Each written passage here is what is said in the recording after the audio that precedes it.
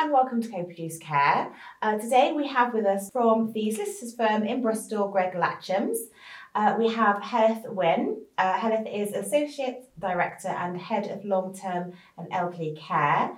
And she's also worked on court protection cases and is involved in an organisation called STEP. And we also have Cecily Donoghue with us today. She's a solicitor in the employment department. She's worked on employment issues, including document support, performance management, procedural support, and defending tribunal claims. So, welcome both of you. Thank you for coming on a Co-Produce Care Chat. Thank you. And I think this is a really exciting one because we're talking about issues that happen to providers, social services, and obviously the people who are supported, and how they all come together and all don't work or do work. So really excited to hear about your experiences and the cases that you deal with, maybe some tips about how people can avoid the pitfalls. So really excited for this one. So before we start, could you maybe give a bit of an intro about how you got into this area of law and what kind of cases that you deal with? So maybe Helen, start. I'm sort of really doing a lot of my job working with people, and people always have complicated lives and complicated problems, and it's working out how we can best support them to get to the answers. So people are living longer, they're not necessarily living well longer, and they're finding themselves needing more care and support that's getting more and more complicated. And I think finding yourself in the social care system is hard work for most people, especially if it's unexpected. And there's a lot of law that sits behind it. So really, as a lawyer, sitting there and going, okay, this is what you're entitled to, this is what you can have, and let's go find out how we can best achieve that for you. So that I think that's sort of where I've started from, and finding myself on a daily basis. Right. And how about you, Cecily? So as you said, I'm an employment solicitor, so I focus on both employers and individuals and their rights when they're at work. It's a full spectrum type of employment role, deal with, as you say, the day-to-day advisory issues, so if staff are off sick or if they've got concerns at work that they might be raising, all the way through to if things go really wrong at the end of the day and there might be tribunal claims. But also coming at it from a care angle, of course, you've got people that are working in care are the main sort of front line in providing that service. So you've got employers that have a lot of duties and obligations on them. So they've got to make sure that the workers that they are providing and the environment that they're working in are complying with all the obligations. And there's a lot of change afoot, which we'll talk about shortly. But yeah, it's just making sure that not only do individuals understand their rights when they're at work, but how employers can get the best out of them when they go forward. I mean, in terms of the sort of day-to-day issues that come up, are there anything or any aspects that you find are quite common in terms of what people are asking support with in either of your work, maybe? Oh gosh, yes. I think a classic example I will see with clients is that I'll get a phone call, and it's generally on a Monday, and it's either dad's had a fall, dad's in hospital, and he's been told he's got to go into care, or I've seen something in the newspaper, in the Sunday newspapers, I want to know more about it. So, but it's very much this, I think one of the things we've seen recently is this sort of notion of bed blocking in hospitals. Horrible phrase, but people are like, how do you get them out of hospital? Social care is very difficult, it's been very underfunded historically, and people are finding themselves in this system, and it's complicated, and it's messy, and it's emotional, and so it's trying to help people navigate that sort of move, maybe from a hospital into a care home or into a care at home setting, and what works best for the person in the middle, who by that point is probably a bit vulnerable, a bit frail, and how do we best support them? So because my automatic recourse wouldn't be to pick up the phone and talk to a solicitor. So do you think people come to you because it's got to that stage where no one's listening to them, or the system isn't very clear, they don't know really where to go? I think that's absolutely right, and I think that we're only one door that people come through, and I think that possibly people do come to us because they've tried social services, they've tried the nurses, and everybody's really stretched. And they sit there and go, oh, well, maybe my lawyer can help because I know we did something with them about 15 years ago and Dad signed a bit of paper. I think it's called a power of attorney. So often we'll get that call and it's like, I need to take this power of attorney out of storage. And I can say, gosh, what else is happening? Because it's all about people. It's all about their stories. And then we're starting to, and they sound quite distressed. They go, oh gosh, I don't know where to turn. And as you say, it's that maybe they're not being listened to quite as much as they'd like to, because nobody's got the time often to give them as much support as they'd like. So we can certainly help with navigating that and pointing people in the right direction. And do you feel that people are, as the professionals, is it just about time, or is it sometimes they actually don't know the law, or they don't know what they should be doing, or what the entitlements are for people? I think or a mixture. It's a bit of both. Yeah. I think law is complicated. Yeah. There's a lot of it. You've got case law, you've got actual legislation, and it's a lot to take in. There's a lot to learn, and if you're very much frontline, maybe nursing or social care, when you're trying to help people move forward, understanding maybe some of the legal niceties, maybe there's just not the time for that. And we've had a client recently we were helping with, and we were talking to the local authority, and they said, no, we know what the law says, but your clients, we've got about 100 other clients in front of you. And I said, I'm really sorry, but what you're doing is you're not adhering to the law, and my client is suffering. So I'm really sorry that you've got a lot of problems and no money and not enough staff, but it's damaging my client. So we've ended up negotiating and having quite a lot of discussions, and we've started to move this client's case forward by saying, well, you have to adhere to the law. And so suddenly she's gone up the list. Yeah.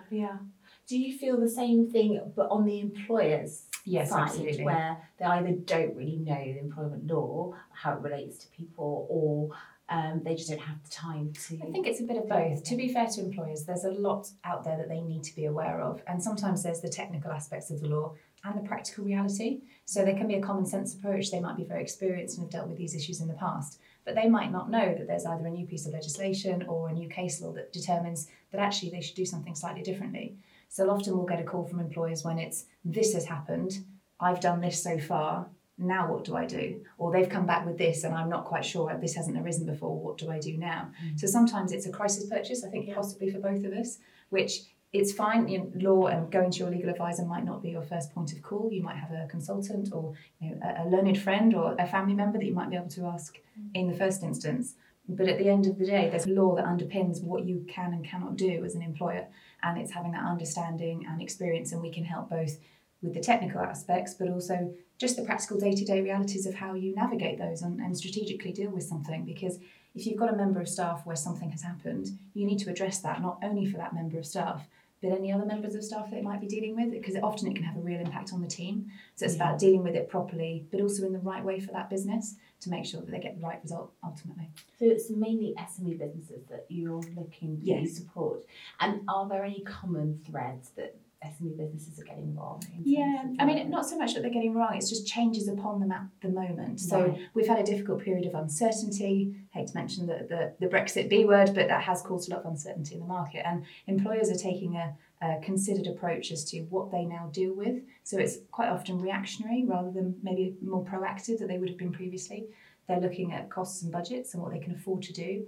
And there's things like where you're looking at actually the cost of recruiting a member of staff if somebody leaves. That's quite high, and you've got a period where they're going to be upskilled and embedding into the workforce. Whereas actually if they can take measures that retain and attract high quality calibre candidates that then remain with them over a longer period of time, that's a cost that they can maybe save.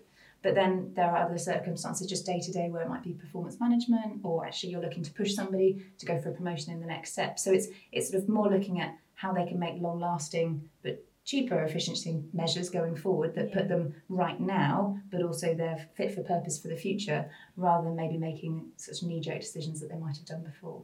So what kind of cases are coming to you?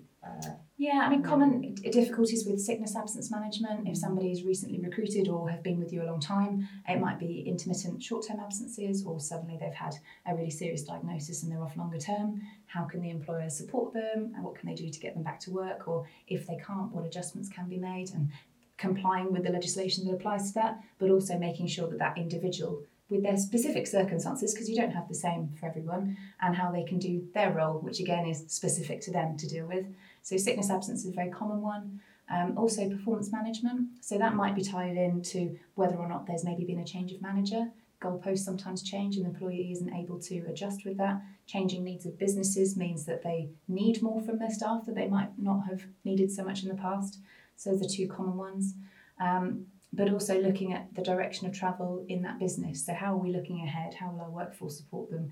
Is there measures that we can put in place of automation or systems that make everybody's lives quicker and easier and more efficient at work? So those would be, I say, the main three that we deal with. Or there's the, I've suddenly had a claim form. I've suddenly had a phone call from ACAS. What do I do now? So it can often be the end of the road as well. Okay. And I think for me, with the clients I'm seeing, it ties in with the employment, is that we're seeing people who are, it's their parents who need care and they're in work. Yes. And they're suddenly finding themselves having to run a full-time job. Maybe they've got a family of their own that they're trying to manage, and suddenly they have to start caring for somebody else. And it's balancing, gosh, I've got a day job, I now got to look after my dad or my mum, and it's getting quite complicated. And also, how do we navigate what's a really complicated health and social care system, and the private side of it, where so people suddenly find themselves having to pay for care. That can sometimes come as a bit of a shock to people, and so it does tie in with people have got busy lives, and so you're talking about employers. Well, you may have people who are employees who are in the care industry as well, so directly or indirectly. So you're talking about, say, like a care worker who has a mum or dad at home, who they get ill. And then they, as a care worker, become carer for their family at home, and they're caring in work. So that's how you've got the employment side, and you've got the side of them being a son or daughter who then has caring responsibilities. Yes. So it then becomes really complex. And I think sometimes that's not much discussed, that all those responsibilities on that one person and the whole heap of law that surrounds that situation. So talking about law, you talked about carers' rights and the person's right who needs care. What's the piece of legislation that is the recourse for issues around that? Okay, so the big piece of law that's come in sort of recently in legal terms is the Care Act. Yeah. And the Care Act's a lovely bit of law, if you've been nerdy about it. And the overriding part of the Care Act is well-being. So it's the well-being of the person who needs care and the well-being of their carer. And so anybody who finds themselves needing care is entitled to an assessment from the local authority to say, let me sit down with you and let me find out about you and what your care needs are, and then how do we meet them. But that person will probably have a carer, whether it's a spouse or a child or a sibling or a parent, and that person who's a carer is also entitled to an assessment. So it's really important that they both get looked at, met, and their needs discussed, because it might be, well, respite, for example, works both ways. So the person who needs care has an opportunity to go into respite, but so does their carer have a chance to go look after themselves a bit. So I think it's one of those things it's a really great bit of law that people perhaps don't know about, that actually both parties can be looked at and their needs assessed. So the whole idea of the Care Act then is to look at it holistically. It's not just looking at the person, looking almost like relational autonomy or relationally at what are the supports that person needs, and were they supported? Absolutely. So actually it comes from quite a progressive place when you think about it. So you said that a lot of people don't know about it. What makes you say that? I think that I think when people sort of find themselves suddenly needing care, it's one of these tends to be a crisis purchase. Nobody wants to think about getting sick. Nobody wants to think about being ill. And they said, I think people will go, oh, I'll go to the GP, and the GP will sort me out. But the GP is part of the NHS. Right. And it's understanding that what sits alongside the NHS is the social care side, and the law governing the NHS and social care is different, and it's making sure that they access that. So local authorities have an obligation under the Care Act to sort of make this information available, and they're doing a good job by sort of putting it on websites and signposting. But sometimes that's very hard to access if you don't know it's there. You don't know it's there. Yeah. So why would you go looking? Yeah. So it's, again, we're back to that sort of, who do you start with? Do you talk to your lawyer? Do you talk to your GP? Do you talk to your friends? Do you talk to somebody else who's been through this? There's all sorts of ways of coming at this, and it's understanding how you work on that journey. So I think, it's brilliant. Signposting is fantastic, and it's a really good start. But often people find themselves wanting their hands held. They want to be told what to do. They want to go, just please make it better. Yes. Yeah. I suppose it's that you think about, I need some care, but you don't think that there's such a complex system around it. So that's where you're able to unpick it for people and able to almost fight for their rights, really. Absolutely. And we are, whatever door you're coming in, it's that fighting for your rights, it's that sort of advocacy, which is, actually standing up for somebody, going, you are entitled to this, and this.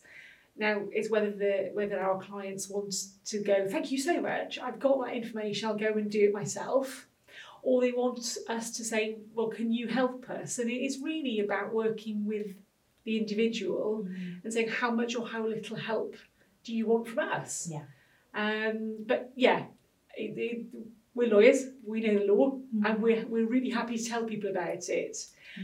But it's one of those things, it's sort of underpinning a very complex, messy and emotional time. Yeah, because I think with obviously people coming to you, then they don't want the bother of having to go through the Care Act and find out, well, what am I entitled to? Because they're going to have to navigate this. They're going to have to think about eligibility and what does that mean? And what does that mean to me? And it almost seems a little bit strange that people have to go through that process. It's not just done for them, because nobody breaks a leg and goes to hospital and then says, right, how am I eligible to have my leg fixed?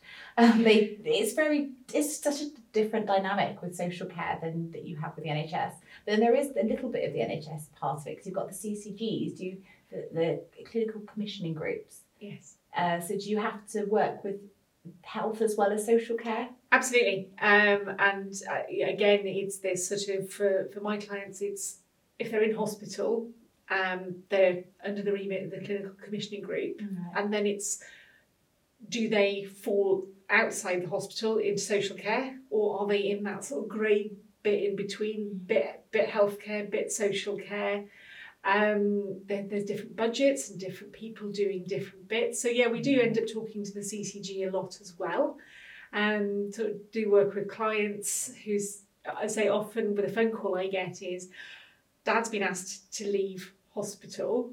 I know he's got some money, and they've said, well, go and find a care home, and I don't know how to pay for it. So again, I think your point's really nice, that if you go to hospital with a broken leg, it's made better.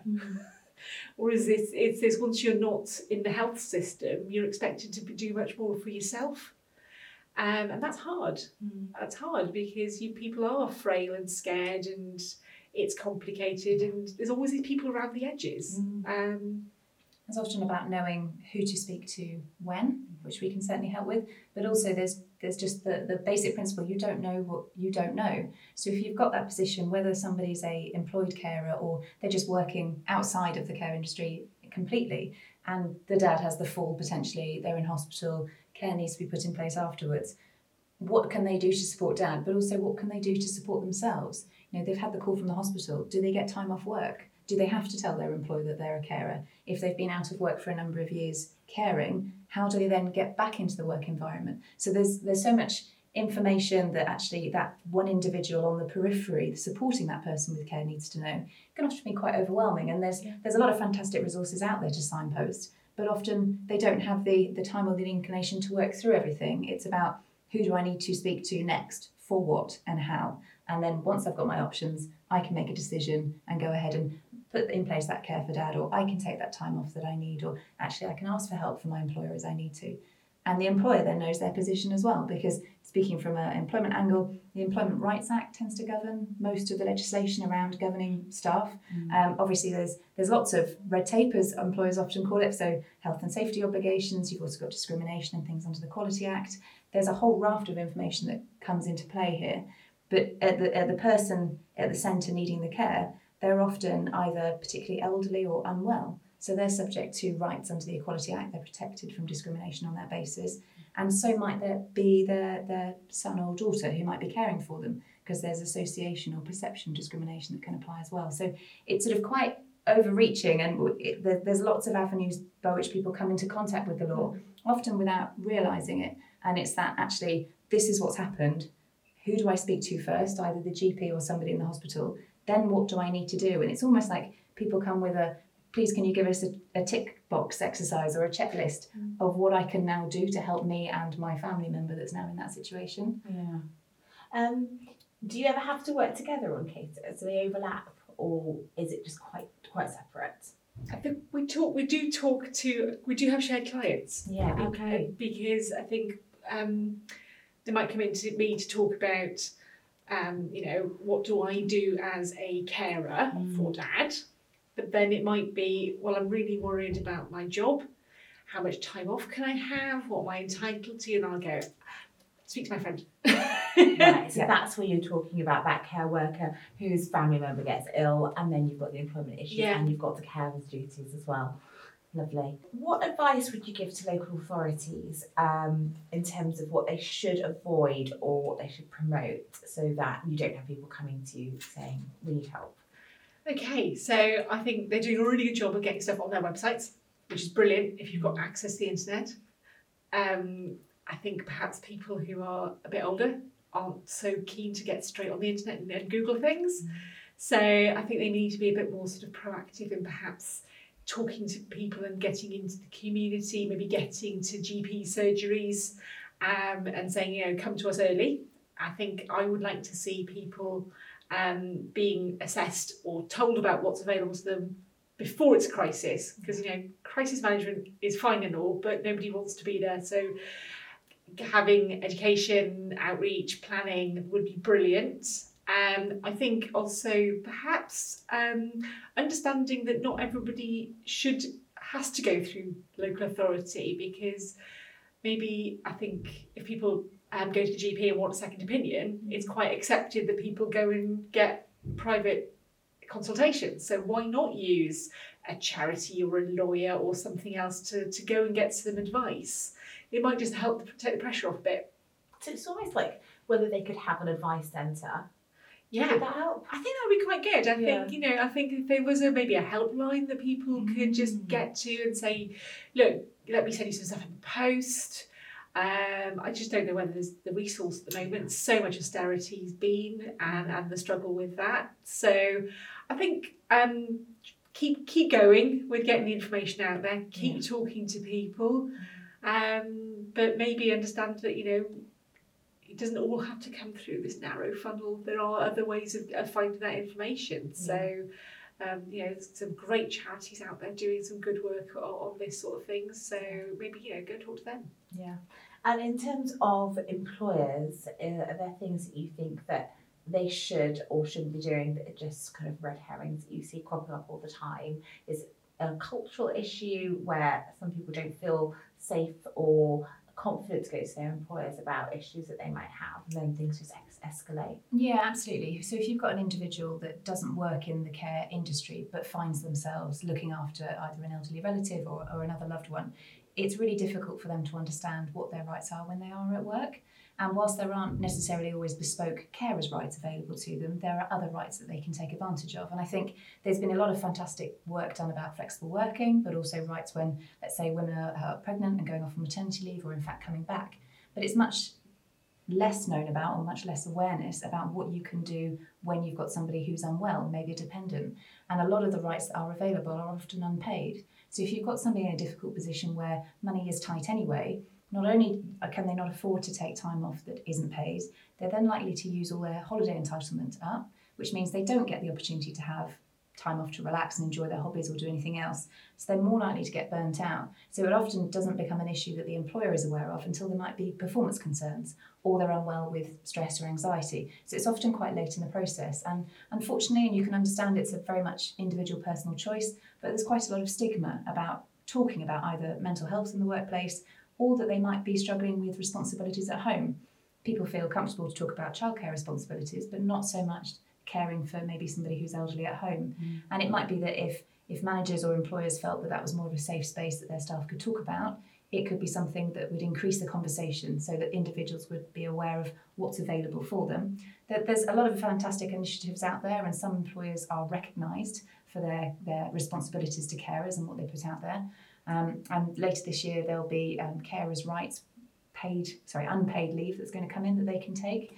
But you wonder actually if people will use it and take advantage of it, particularly if they're not aware that it exists. So when does that come into? So later this year. So we're waiting on the legislation, but yes, it should come in later this year. So what will that mean? That carers can just apply to their employer to take unpaid leave up to 5 days to manage with caring responsibilities. Okay. Now we anticipate that will often be not necessarily the caring itself, but it might be to organise care. But we're waiting to see on what the proposals will be. Do you think that there needs to be a bit more parity of steam in terms of employment contracts between health and social care? I don't work in health, so I don't know what benefits people working in health will get, but I have seen or heard in some instances that there will be a few months maybe of paid sick leave in certain roles, which you just don't hear about really in social care.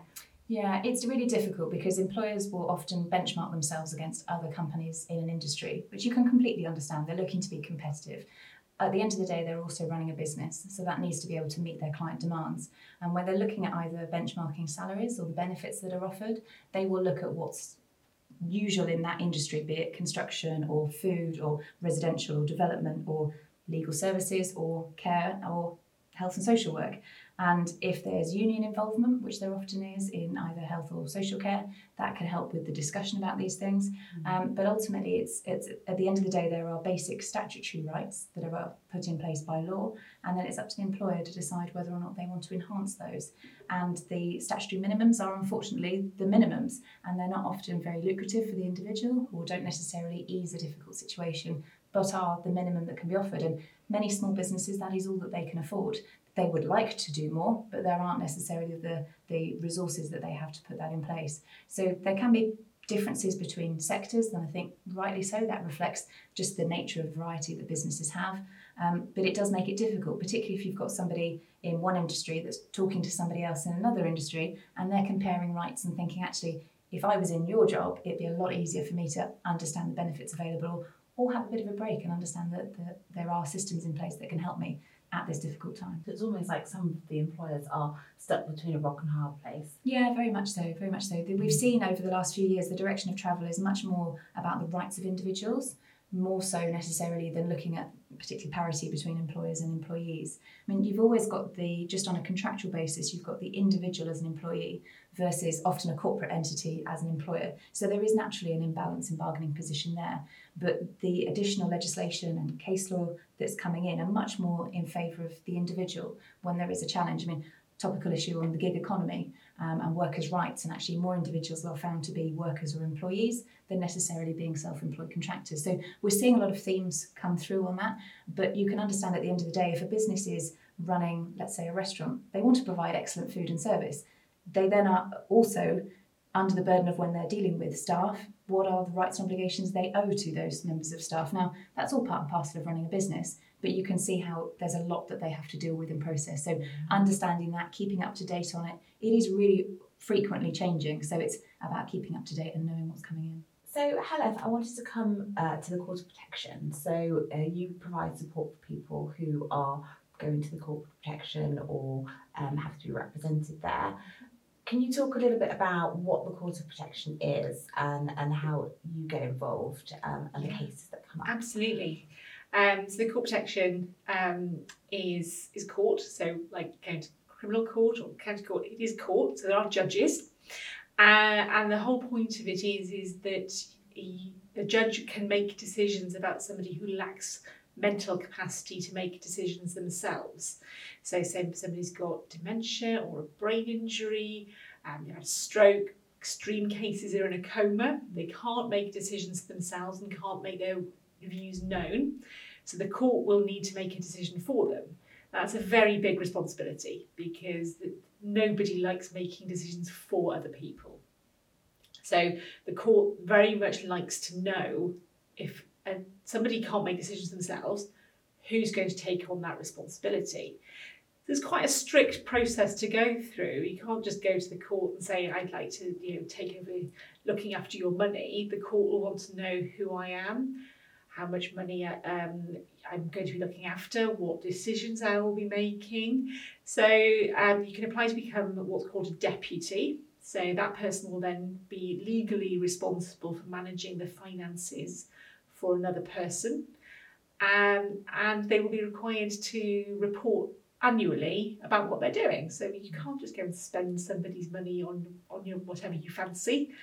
And the court protection sometimes comes up in the newspapers and the media because there are rogue people doing things and or wrong. But very much it's the idea. It's very much protective. It's in the name, protection. They are protecting people who are vulnerable. So it is only right and proper that there's a lot of procedure to go through. So again, I can support people making that application to court to help them manage somebody else's affairs. We're all very good at saying, oh, it'll never happen to me. Sometimes it does. And you suddenly find that somebody can't make decisions themselves. And that's fine, or maybe on a day-to-day basis. But when it comes to big things like where do you live, what care do you want, that can actually be quite problematic. So I've seen people who are in the care system and have lacked capacity to sign a contract or understand what care fees need to be paid. And it's a very sad case where somebody was in a care home and the care home was closing and they needed to move, but they weren't able to sign a contract for the new care home. And the new care home said, well, because we don't know how much money this person's got, we can't take them on. And so the family found themselves in a position where the care home they'd wanted their relative to go to wouldn't take them, and they had to be moved somewhere else because there just wasn't the ability to sign the contract, look at the finances. And it was quite traumatic for them because they'd found somewhere that they thought was going to be lovely. But again, this idea of the law underpinning it. So until we got the Court of Protection order to access the finances, weren't able to make decisions. So it's about putting power in the right place. And like everything, these things take time. And crises happen. Things need to happen quickly, and sometimes they just can't. So the court is there. The court's quite cautious about what the decisions they will make.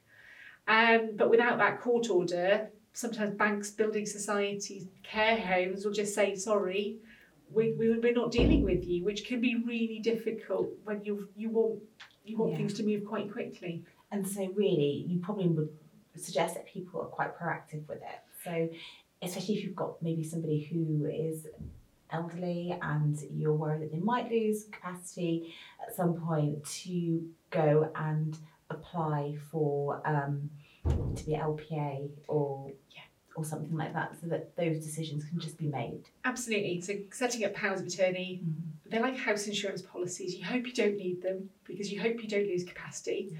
But actually it takes such heat out of a situation when you've got that bit of paper in the background. And sort of personally gone through it with my dad, who got really sick really quickly. And I had the power of attorney, so I was able to phone the bank, sort some things out, and he got better. He's fine now, which is great. But actually, it would have just been another stress that I didn't need, and my mum didn't need at the time. And So you've got all of that before he lost capacity. So your powers only kick in when he might lose capacity. And he was really poorly in hospital for a few weeks, and he wasn't able to phone the bank, and he wasn't able to sign checks and move money around, online banking. So my mum refuses to do any sort of online banking. And so I was like, okay, well, quick, let's talk to the bank, let's set you up so you can do what needs to be done. And it was just helped move things along quicker. It's seamless, you could just get on with it. So really, it's a good idea for everybody to have that if they think they might have a poorly parent at some point. Absolutely. And lovely. If your parents don't get poorly, great, you don't need them. But if you do, it's the last thing you want to be doing is realising that you're struggling to pay your shopping bills, or you're struggling with things, when you've got somebody poorly in your life and you're to and fro hospital. So. And is that something that you would help with, or can people do themselves? If they're too busy, they can come to someone like yourself? Yeah, absolutely. I mean, the government's really good. There's an online system. You can do the powers of attorney. You can have help with it. And it depends on how good you are with filling in forms and understanding all the law that goes around it. So I would say, people should have a look and see how comfortable they are with doing things and understanding it's a big responsibility. Yeah.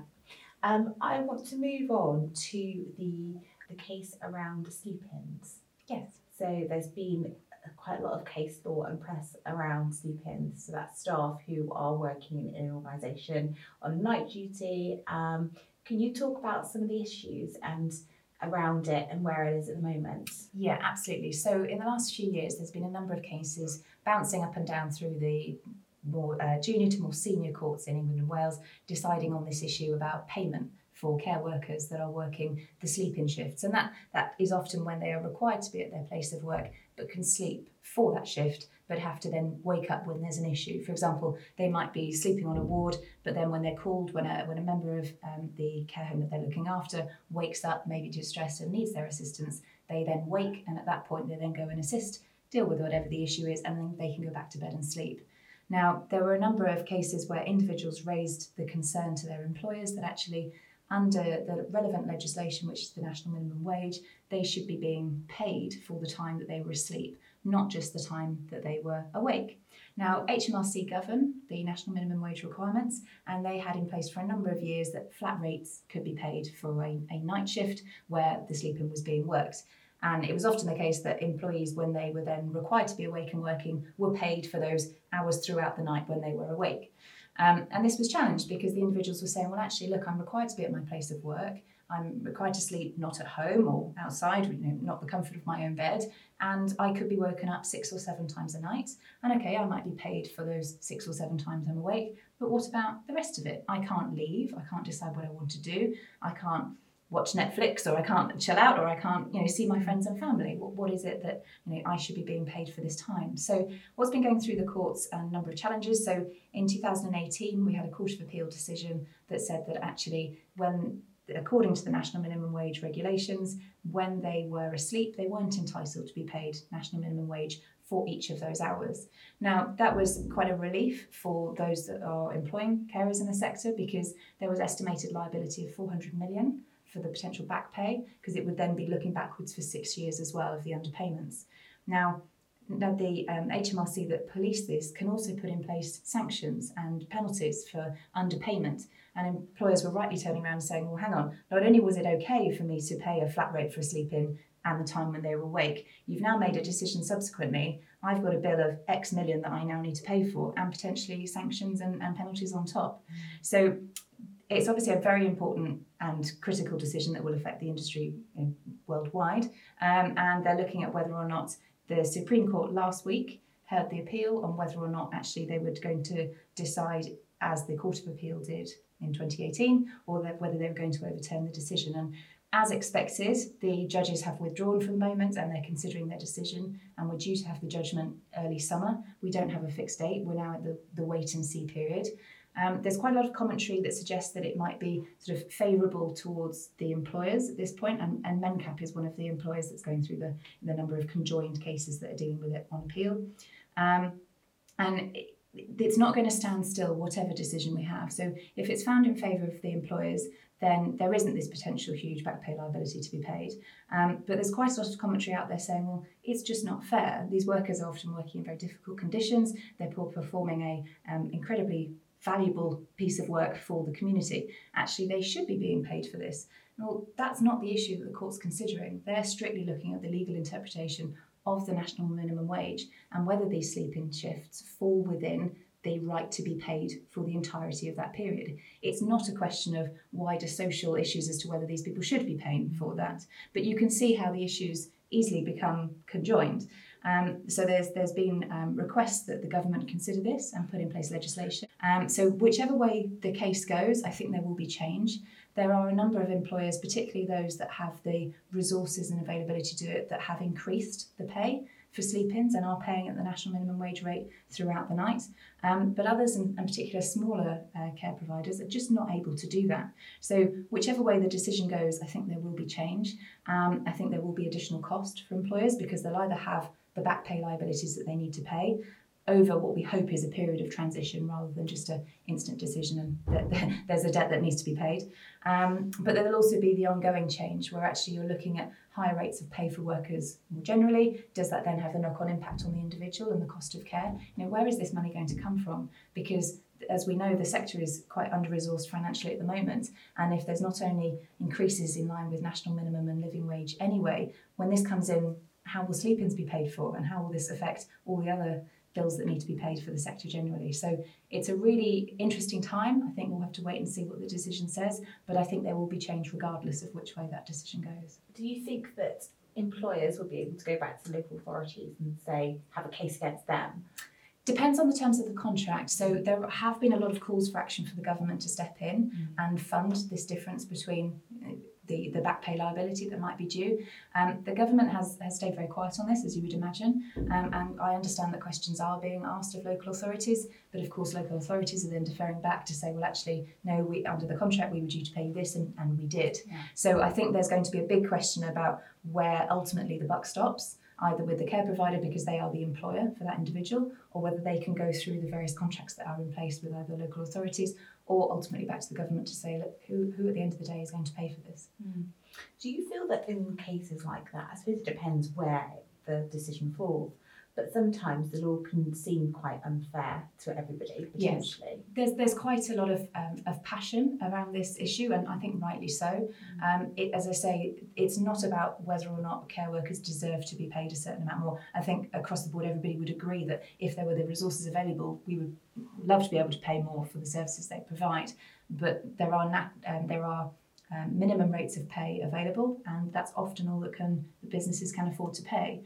So there is a much wider and more impassioned personal side of this. The Supreme Court, however, is only focusing on the legal issues and the interpretation of the national minimum wage. But as you say, it's almost too fine an issue to be able to draw lines between. But yeah, I think there will be change because of the way people feel about this, and that further change is needed. Okay, thank you. Okay, so we've come on to the bit of the Co-Produce Care chat where we have our cactus questions, which are prickly questions about health and social care. And to be honest with you, it's all been a little bit prickly because they're difficult issues because you're dealing with the law and cases and when things haven't quite gone right. But my question is about what the government should concentrate on. So when we had the election, Boris had a commitment, but what would you think the government should focus on? Maybe Helen, you've got some ideas. Oh my goodness, that's a massive cactus question. Yeah. I just think that it's such a big and it's emotive, it's money, it's complicated, everybody's got an opinion. Everything ties in. So we talked about employment rights, there's all sorts of stuff in the news about immigration, saying that care workers are low skilled, which I think is terrible. And I think that it would be lovely to just get some senior people in a room, lock them in a room and say, right, come out with some sort of sensible proposals, because it doesn't matter who you are, where you're from, there's a very good chance at some point you're going to need some health or social care. And where's that money coming from?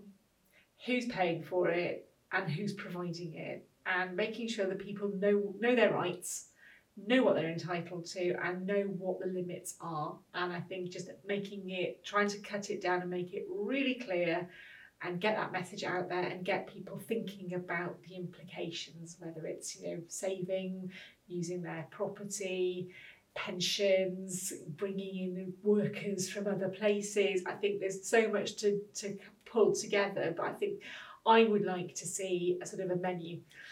This is what we're going to do. We're going to look at three or four things and then tackle it, and every party has a representative in a room and they're not allowed out until they've come up with an idea. That'd be lovely. Have a lock-in Yeah. where they have to just decide. They don't come out if it's days, weeks, months, whatever. You're not, because I think we've had so many green papers proposed, or so much being kicked into the long grass.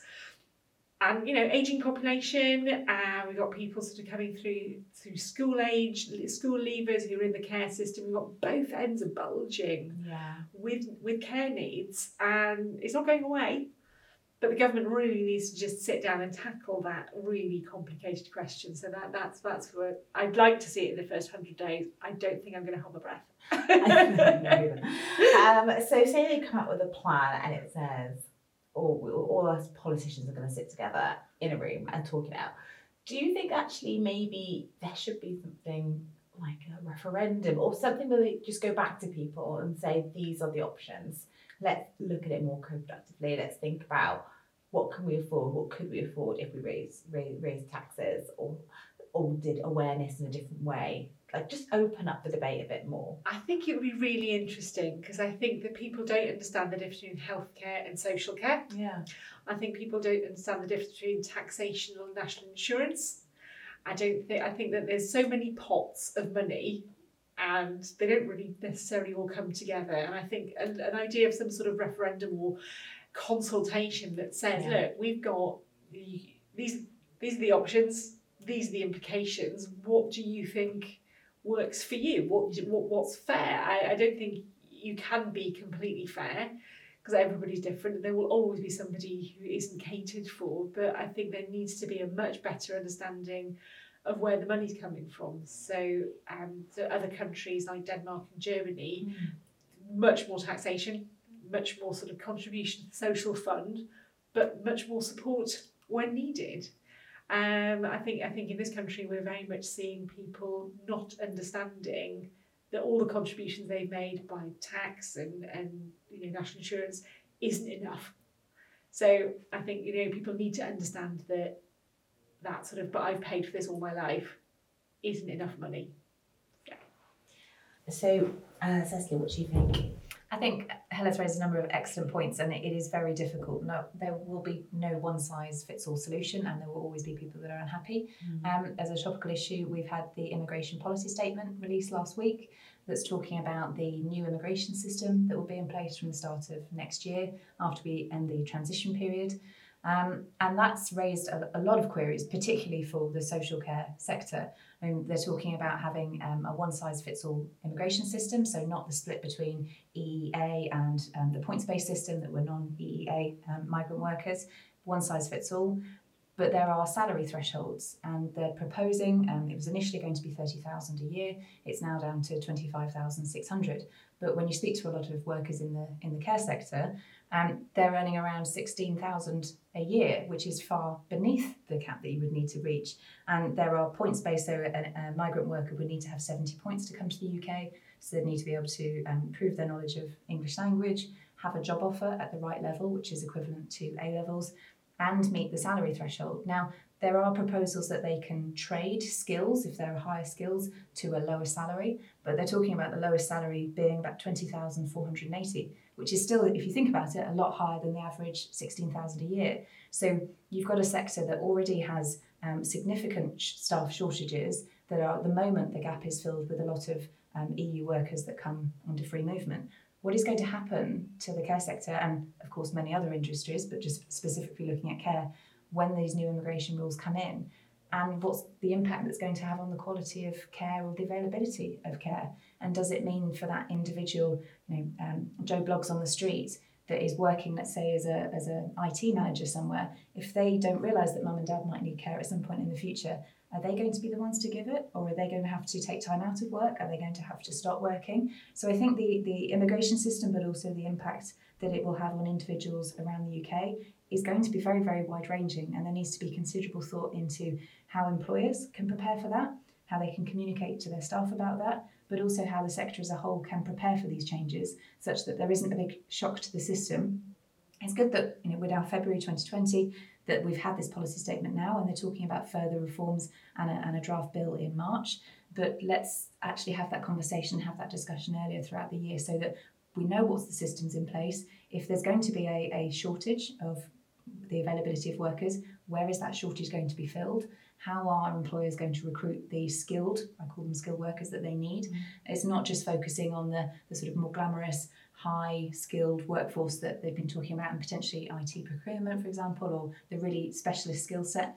Actually, we've got skills here that we need in jobs that are actually already lacking the employees that we need for them. So how is that immigration system going to impact? And I think we talked earlier about the sleeping crisis, that there's a lot of pressure on employers, particularly in the care sector. There's changes and financial pressures on all sides, not just generally in running a business, but how you're going to pay your staff, how you're going to find your staff under the immigration system, and also just deal with the run-of-the-mill changes where national minimum wage increases or there are additional rights for workers coming in all the time.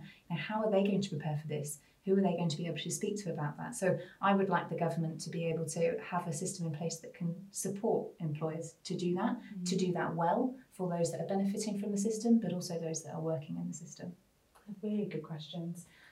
Maybe one day if I get Boris on the co-produced care chat, I can ask him about it. So the stuff that you've talked about on this co-produced care chat has been really interesting. But you also offer some days or mornings or coffee mornings where you will share certain information about employment law or social care law. How does that work? In our offices we will have tea and cake, very important, tea and cake, Of course. and get people in a room and say what's bothering you, tell us what's happening in your life, whether you're an employee, whether you're an employer, whether you're caring for somebody, or whether you're all of these things. And what's bothering you, what's keeping you awake at night, and what can we tell you that we know might just put you on the right path. So it's great. We learn as much from people coming to us as we can tell them. So we always like sitting down and having a chat and tea and cake. Okay. So yeah. And just it's spreading the awareness as well, which I think is fantastic. And we do that not only with individuals, so we had a successful afternoon tea day last year in conjunction with Carers' Rights Day, but also as practitioners in the field, we like to be able to deal with other professionals that are also either social workers or in the NHS or local authority, because often we're working with the same people who are in a crisis situation that need help.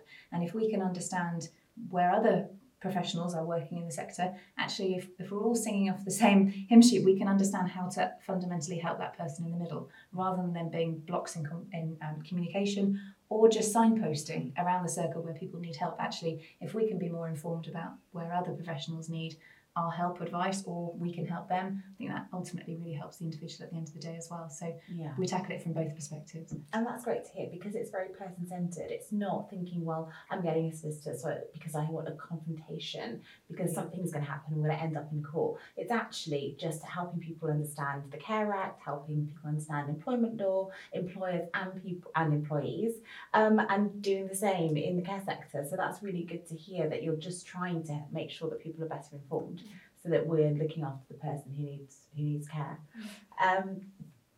And finally, Helen, you talked about STEP, which sounds really interesting, and you're involved with STEP. Can you explain a bit about that? Yeah, so STEP stands for Society of Trust and Estates Practitioners.